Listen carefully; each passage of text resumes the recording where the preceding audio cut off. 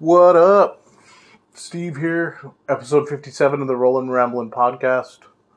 The first day of daylight savings time. Now, I'm not the biggest fan of daylight savings because I'm not one of those people that is yay or nay about it. I don't like the time change that much. I think there's lots of things that always mess with me, but it statistically messes with a lot of people in general, especially losing the hour.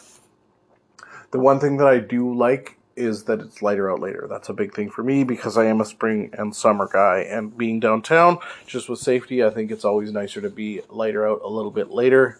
So that is a bonus.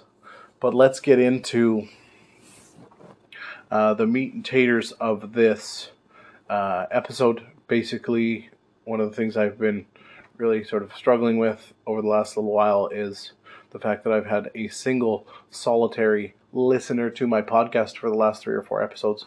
My guess is it is Mr. Jordan Keats. So thank you very much, sir, for your support and also for some of the side work that I've been doing for you as well has been really helpful. So thank you very, very, very much. And if it happens to be somebody else, thank you very much as well. And I'm also going to share this out differently. So by the time this thing hits the airways, as they used to say back in the day, there should be more of you listening. And I appreciate every single one of you that takes the time out of your day to listen to me ramble for 15, 20 minutes, sometimes half an hour. So thanks very much. A couple new updates in my life and situation. I have currently started growing beans, like bean sprouts, in a jar off of a YouTube or off of an Instagram video that I saw. So I have those going, and I meant to talk about them a little bit more. I think the last couple episodes I mentioned a little bit about it, but I have organic sprouting seeds, and basically what you do is super easy. And you can Google it, and you can also just hit me up if you want me to forward you the Instagram video that I saw. But basically, you put the seeds in a jar with a cheesecloth or some sort of mesh lid, and then for the first night, you soak them for about 8 hours in front of the windowsill where they get some sun, and preferably on some sort of angle. Like they use a dish rack and put them in at a different angle. A lot of times, I have a little bit of a tray that kind of tilts it a little bit. I'm lucky with the new renovations they did in my apartment. I end up having a wider windowsill. So soak them for about 8 hours the first time, then you drain them, and then from there, every night and every morning, you just rinse them and circle them around a bit, and then you make sure they spread out in the jar, and then you lay them out, and it's only been a couple days, and they're starting to sprout already, so that is kind of super duper exciting for a little bit of a side hustle. I also used to draw a little bit, not the greatest artist in the world, just pencil sketches. I generally like cars a lot, as you know, so I try and draw more recently. And from a health standpoint, I think I've talked about this on a very, very early episode, but I had a blood pressure scare in 2016 and been on a blood pressure pill ever since. And now I officially, because of the pandemic and things, I haven't been able to regularly take my blood pressure. Well, I ended up getting one. My mom picked one up and I just paid her back for it. She found a blood pressure machine on sale. For those of you that don't know, 120 over 80 is kind of where you want your blood pressure. They say it should be a little bit lower now. I think that's a little bit of an unrealistic expectation. They say kind of anything, the 140 over 95 gets you into the high range. The high 90s on that bottom number is the one you want to look out for. I've had mine, if I don't take my blood pressure pill, which I forgot a couple days ago, I get the averages of around 159, 160 in the middle of the day, over 100 and a bit, which can be a little bit high for sure. But the pill kind of takes it down to the 130s. And I basically take 3 readings and average them out myself. And last night, I haven't done it yet today, but last night I ended up with 125 over 88 and a pulse of 66. So I was super duper chill, which also helps things. Take a couple deep breaths and just rest your arm easily. Don't tense it up and try not to talk, and you'll be good to go. But you should check it as often as you can, because most people don't know even what their blood pressure is.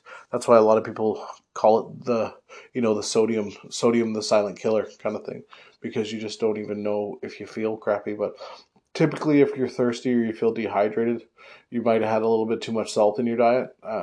Typically, from my past, I know from eating a lot of Japanese and Chinese food, and lots of Thai food has a lot of salt in it, but not just that, like burgers and French fries and like there's so much salt in anything because they want to season stuff to make it taste good. And there are even some vegan dishes that put all the spices and all that stuff in a lot of things. So you just want to be careful of your sodium intake and take care of yourself. And then on top of that, the $40 to $1,000 challenge. I think I mentioned that I'm $150 up, because I had done a few things getting someone on Fiverr to promote this podcast, which I knew was kind of going to be a loss leader. I'm hoping to eventually maybe get a little bit of sponsorship put on this thing. I haven't played around with it yet. I can do it directly through Anchor, which I haven't tried. There's a link for Anchor that I can sponsor through this. And there's a couple other things that I want to get going. But I also think the next stage of my side hustle is to take the things that I have learned with my other jobs and just, again, number one, offer them up to anybody that needs help with WordPress accounts, plugin updates, installing a development site to a live site, email troubleshooting. I can help you set up with G Suite. Even though you got to pay the fee, I can still help you set up all the MX records and all that fun stuff. If you have any errors that you want me to take a look at, I can fix all of those things. Just need all your login information. So you can hit me up at steve@stevebertrand.ca and we can have a quick chat. From there, one of the things that I don't talk about enough is the fact that I spent a couple summers ago trying to promote cool vehicles with merch. I bought some masks and some hoodies and some t-shirts. And I tried some different things long before the pandemic. I had printed t-shirts on Teespring. I was really happy with the hoodie, except for the hoodie string keeps falling out. And, obviously people are like, oh, you should just tie a knot, right? Well, I thought about that. But the fact is that not every hoodie actually lets go of their hoodie string as easy as this thing does, and it just gets super annoying. I have to remember to tie it when I go to put it in the laundry. But other than that, the premium quality one was a bit more expensive. I think it ended up costing me $50 or $60 after shipping, but it's held up really well. The colors held up really well, and then the t-shirts at Teespring I wasn't super happy with. They faded really quickly, and they just kind of looked like crap. It's a black logo with some wheels and a few different custom things, and it ended up looking grayish or kind of black on the black background. And you can still see it definitely because it's outlined with some red and whatnot. But on the white t-shirt, something that looks gray, like a charcoal color, ends up turning out purple on the white t-shirt, which I wasn't super happy with. So I went with a local company here, and they basically printed me up some masks and some t-shirts, and I ended up giving away a good chunk of them, and I ended up selling some of the masks, and I sold one of the t-shirts, but I ended up losing money overall because I had ended up making a bit of money on the masks and the one t-shirt, but I ended up having to ship it cost me about $11.50 to ship the one t-shirt up to Up Island, and that's fine, but I'm not in a position where I think I want to charge a ton for t-shirts, so I got to figure out a different way to go that route. But most people don't realize when you're putting time into these little side projects, you have to try a lot of this stuff, and you end up losing dough. So if you don't have a ton of disposable income, it can be difficult to want to do that. Facebook ads and even just learning about shipping and learning about all this stuff. So I think the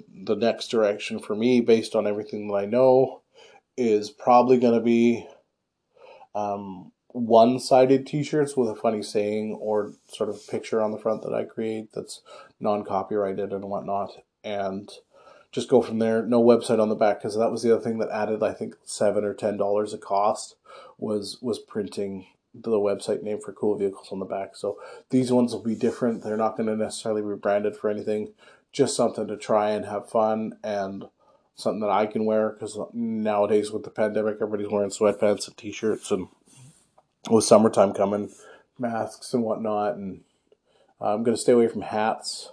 I might do toques.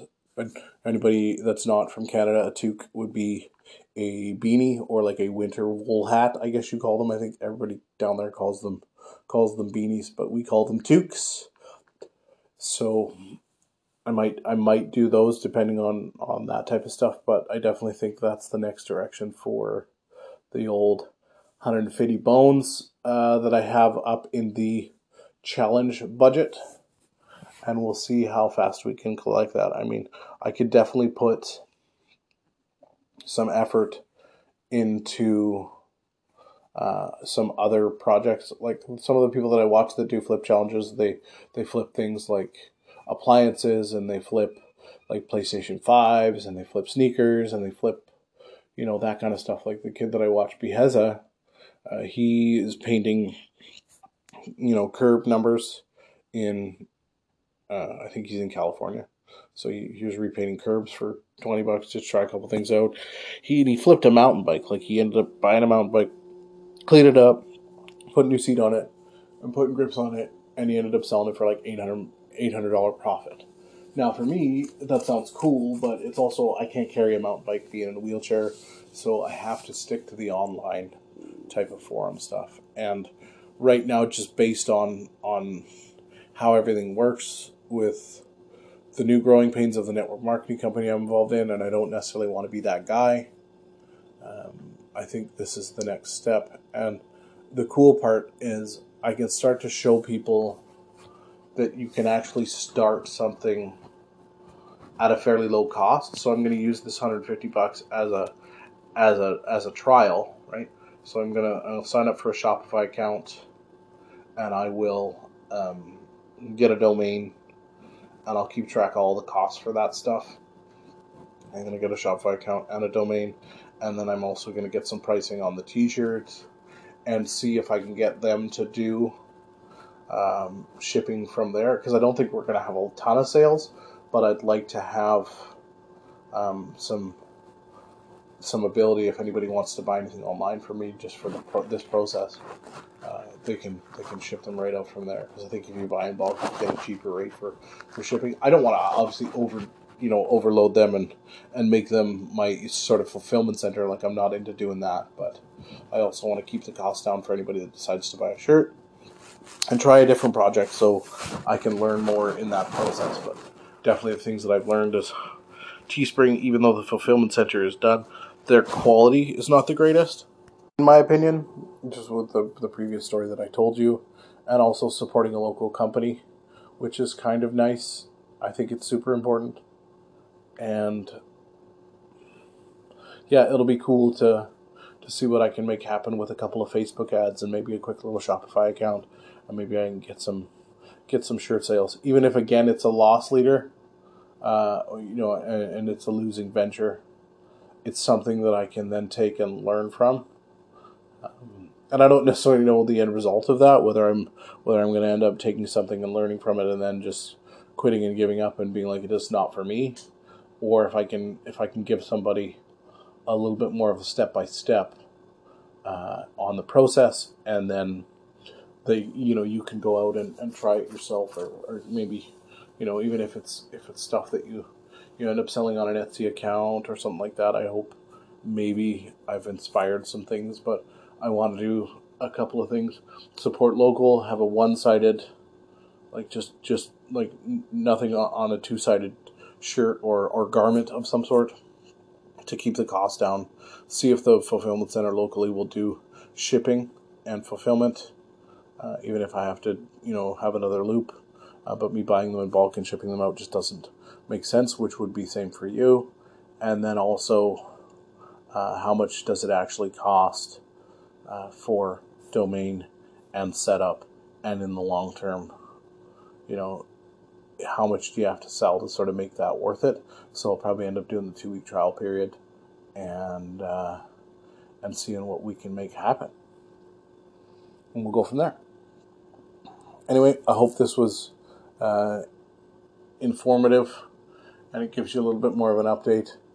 I think we talked about everything from blood pressure to me growing sprouts to what I'm going to do with the extra, with the up and coming $150 in our quest for $1,000, starting at 40, which I think I started that in early January. So it's not like it's a fast process, but I think when you get $1,000 in hand, it could be pretty awesome. So I'm hoping to be able to show you guys that climb with some side hustle stuff, and I want to make it as attainable for you through my example. So I'm hoping I can get there, not only as a proof device for me to feel good about doing it, because I haven't hit that mark yet.